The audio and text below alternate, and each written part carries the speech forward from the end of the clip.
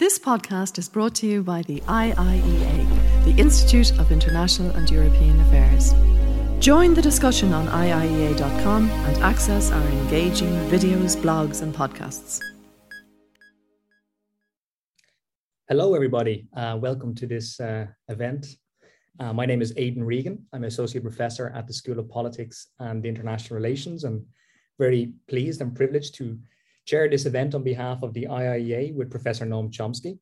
So thank you all for being here. Thank you all for your participation for this fantastic event. I think Professor Noam Chomsky doesn't quite need an introduction. I think we all know how influential and how an important intellectual Professor Chomsky is. I think it's fair to say that Professor Noam Chomsky is one of the most, if not the most influential public intellectuals in the world. I think up there with the likes of Jürgen Habermas. His writings are extraordinarily prolific. I think it's fair to say that you have authored over 100 books at this stage, Professor Chomsky, and in addition to various essays and other contributions and interviews.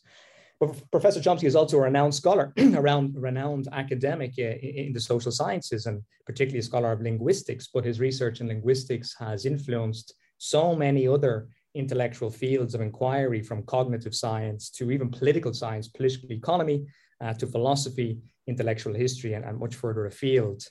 But I think perhaps, Professor Chomsky, you're most known or most famous for your investigations and your research and writings on US foreign policy. And you've exposed so much and informed the world so much about what goes on effectively, or made public or made visual what is quiet in effect, particularly not least in terms of what's happening in Latin America and much further afield. So without further ado, I would like to welcome you to give your address here. Professor Chomsky will speak for 15 to 20 minutes, and then we will open it up for a Q&A session. Please send your questions through to the Q&A function at the bottom of your screen. I think most people are probably familiar with using Zoom at this stage. I will collate those questions. Please state your name and your affiliation, and hopefully we will be able to get to those questions. But Professor Chomsky, over to you. Okay, thank you very much. Let me begin with a brief summary of what I'd like to say, then some comments to elaborate on a few highlights. We live at a unique historical moment. This is the first time in human history that we face a confluence of severe challenges, some so severe that failure to address them will soon effectively terminate organized human society, with mass destruction of other species as well. The two most prominent are global heating, nuclear war, threats that are increasing in intensity. There are lesser ones that are lethal as well. So take the current pandemic.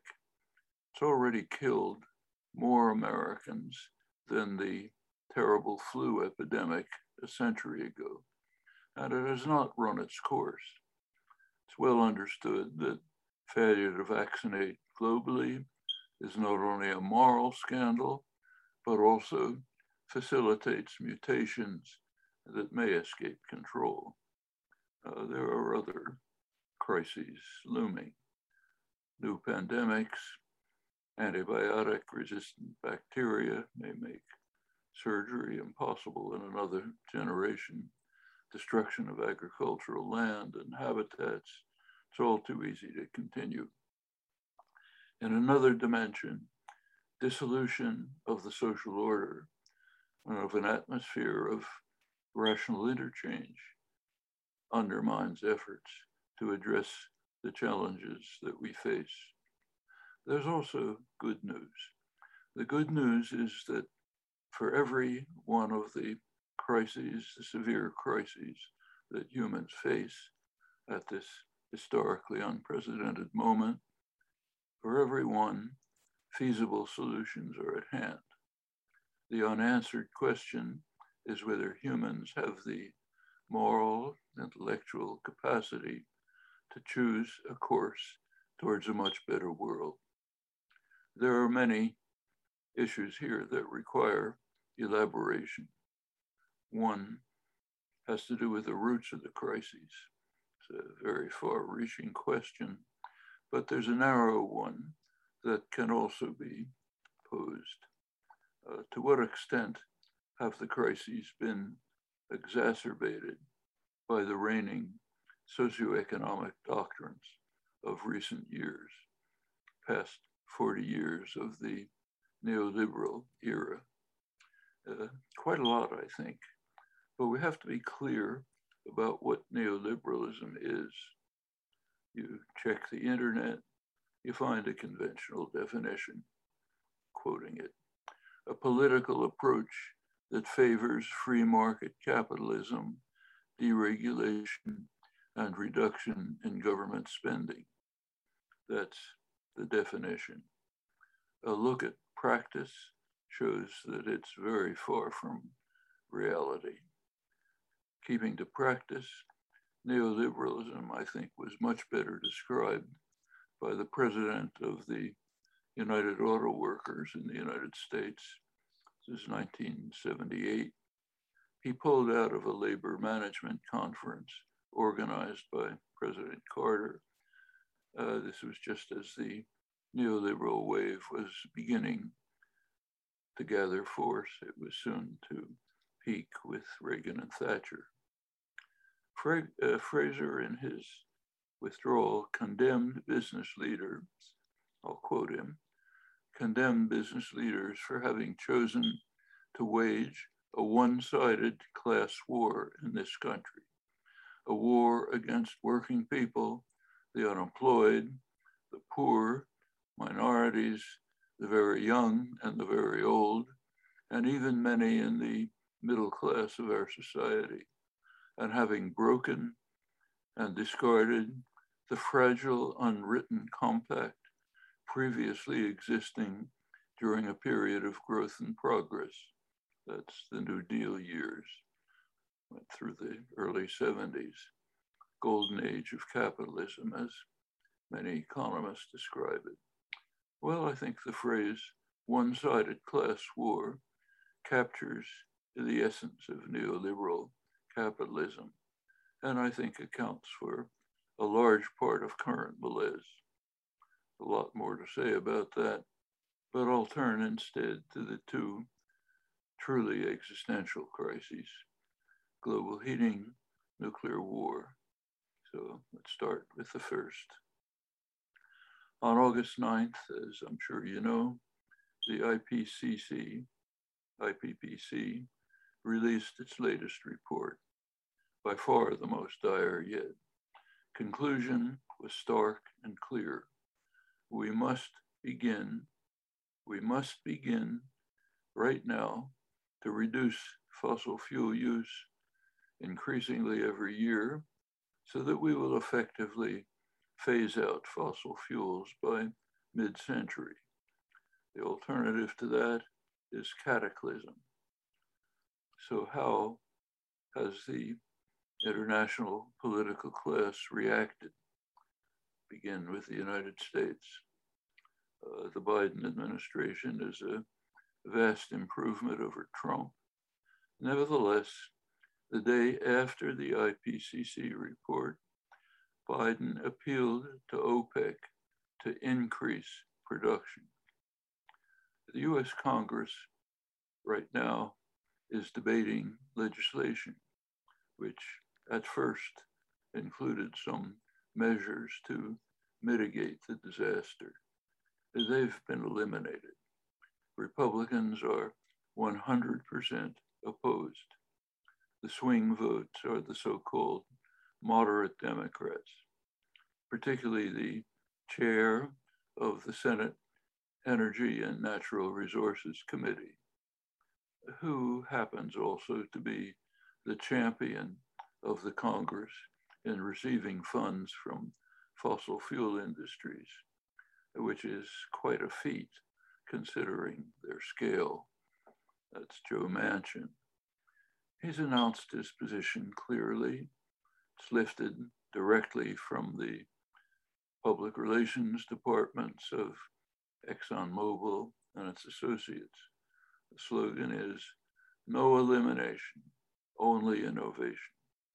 So maintain fossil fuel production without any ceasing at all. Well, blocking of legislation that would harm the fossil fuel industry is not a malady specific to the United States. As we're meeting, the major world powers are joining Washington in pressuring oil producers to increase production. Petroleum industry journals are euphoric about the discovery of new fields to exploit as demand for oil increases. Turn to the business press. It's debating whether the US fracking industry or OPEC is best placed to increase production. They all know that they're racing to catastrophe. And furthermore, at least if they're literate, they all know that there are feasible solutions to the climate crisis, which will, furthermore, create a more livable world. But profit for the rich and political expediency come first. That's true neoliberal doctrine, of course, has deeper roots. Well, let's turn briefly to international affairs. I'll keep to one example, the most important current one, I think, the China threat, as it's called. It's now escalating, conflict is escalating on a path that might well lead to terminal nuclear war. It's worth a careful look. Well, first of all, the United States is, of course, far in the lead in global military power, swamps all potential adversaries combined. It's also well ahead in the mad race to develop even more dangerous weapons and to extend our yearning for global suicide, extend it to space. The United States has incomparable security, but that's not how it's perceived in high places. The gravest perceived threat to the United States is China. So what then is the threat of China? Well, the China threat is well described by distinguished international diplomat Paul Keating, former Prime Minister of Australia, right within reach of the dragon's claws. So I'll quote his words. The fact that somehow the rise of 20% of humanity from abject poverty into something approaching a modern state is illegitimate. That's the China threat. And more than that, by its mere presence, it's an affront to the United States. It's not that China presents a threat to the United States, something China has never articulated or delivered. Rather, its mere presence represents a challenge to United States preeminence. My own view is that's the essence of the China threat. Well, the main point of contention right now is what's called freedom of navigation in the South China Sea. That's how it's described. It's not accurate. More accurately, the conflict concerns military and intelligence operations in China's exclusive economic zone. The US holds that such operations are permissible in all such exclusive zones. China holds that they are not. India agrees with China's interpretation. It vigorously protested recent US military operations in its exclusive zone. Well, These exclusive zones were established by the 1982 Law of the Sea. The United States is the only maritime power that has not ratified the law. It asserts it will not violate it. The law, if you read it, bans the threat or use of force in the exclusive zones. It's borrowing the words of the UN Charter. The controversy has nothing at all to do with freedom of navigation. It's not threatened in the least. It has to do with whether military intelligence operations constitute a threat of force. Surely that's a clear case where diplomacy is in order, not highly provocative acts like sending in a big naval armada in a region of considerable tension with the threat of escalation, possibly without bounds. But it is crucial to establish US preeminence everywhere, even off the coasts of China, which, unlike the United States, we are led to believe faces no threats, surely not from the nuclear-armed missiles in US military bases off China's coasts. These are among the 800 US military bases around the world. China has one in Djibouti. The nature of the China threat is further elaborated by Australia's preeminent military correspondent, Brian Toohey, and it's worth quoting in detail to help understand world affairs. So I'll quote him. China's nuclear weapons are so inferior that it couldn't be confident of deterring a retaliatory strike from the United States. Take the example of nuclear-powered ballistic missile-armed submarines. China has 4. Each can carry 12 missiles, each with a single warhead. According to the subs are easy to detect because they're very noisy. According to the US Office of Naval Intelligence, each is noisier than a Soviet submarine first launched in 1976. Russian and US subs are now much quieter. China is expected to acquire another 4 that are a little quieter by 2030. However, the missiles on the subs won't have the range to reach the continental United States. They would have to reach suitable locations in the Pacific Ocean.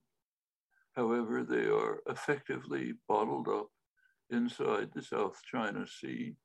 To escape, they have to pass through a series of checkpoints, choke points, where they could be easily sunk by US hunter-killer nuclear submarines. In contrast, the United States has 14 missile-armed subs, Ohio class. Each can launch 24 Trident missiles, each containing 8 independently targetable warheads able to reach anywhere on the globe.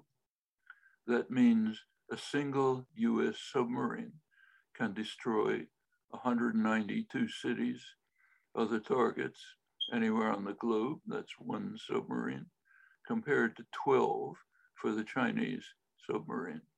But that's not good enough. The Ohio class is now being replaced by the bigger Columbia class. Well, to right this imbalance, the United States is now sending Australia advanced hunter-killer nuclear subs, which Australia will pay for, though they'll be incorporated in the US Naval Command. The sale of advanced nuclear subs abrogates a France-Australia agreement for sale of conventional subs. It's a serious blow to French industry. Washington did not take the trouble even to notify France. That instructs the European Union on its place in the US-run global order. TUI observes further that Australia's submission to the United States does not enhance its security, quite the contrary. And he observes further that the nuclear sub-sale has no discernible strategic purpose. The subs will not be operable for over a decade. By that time, China will surely have expanded its military forces to deal with this new military threat. The sub-agreement does serve a purpose, however. It establishes more firmly that the United States intends to rule the world, even if that requires escalating the threat of war, possibly terminal war, in a highly volatile region, and of course, eschewing such sissified measures as diplomacy, not for tough guys like us. Well, these steps to escalate conflict take place against a background that's plain and stark. The United States inherited the mantle of global dominance from Britain, substantially extending its reach. China's a rising power, bound to play a major role in world affairs. The crises we face are international. Pandemics, destruction of the environment, no borders, nor does nuclear war. The United States and China will either cooperate in addressing these crises, or we are doomed. Cooperation is surely achievable, just as the other crises we face have solutions that are within reach. The question we face is whether we can have the will to save ourselves from cataclysm. Always tempted in these conditions to reflect on Fermi's paradox, famous paradox. In brief, where are they? Fermi's discipline of astrophysics demonstrates that there's a vast number of planets accessible to us with conditions similar enough to life on Earth, to Earth, so that they should be able to support life. Over time, intelligent life, maybe super intelligent life. So where are they? With the most diligent search, we cannot find the slightest hint of their existence. Well, one possible answer is that intelligent life developed, but proved to be a lethal mutation and quickly destroyed itself. We know of only one case of intelligent life, humans on Earth.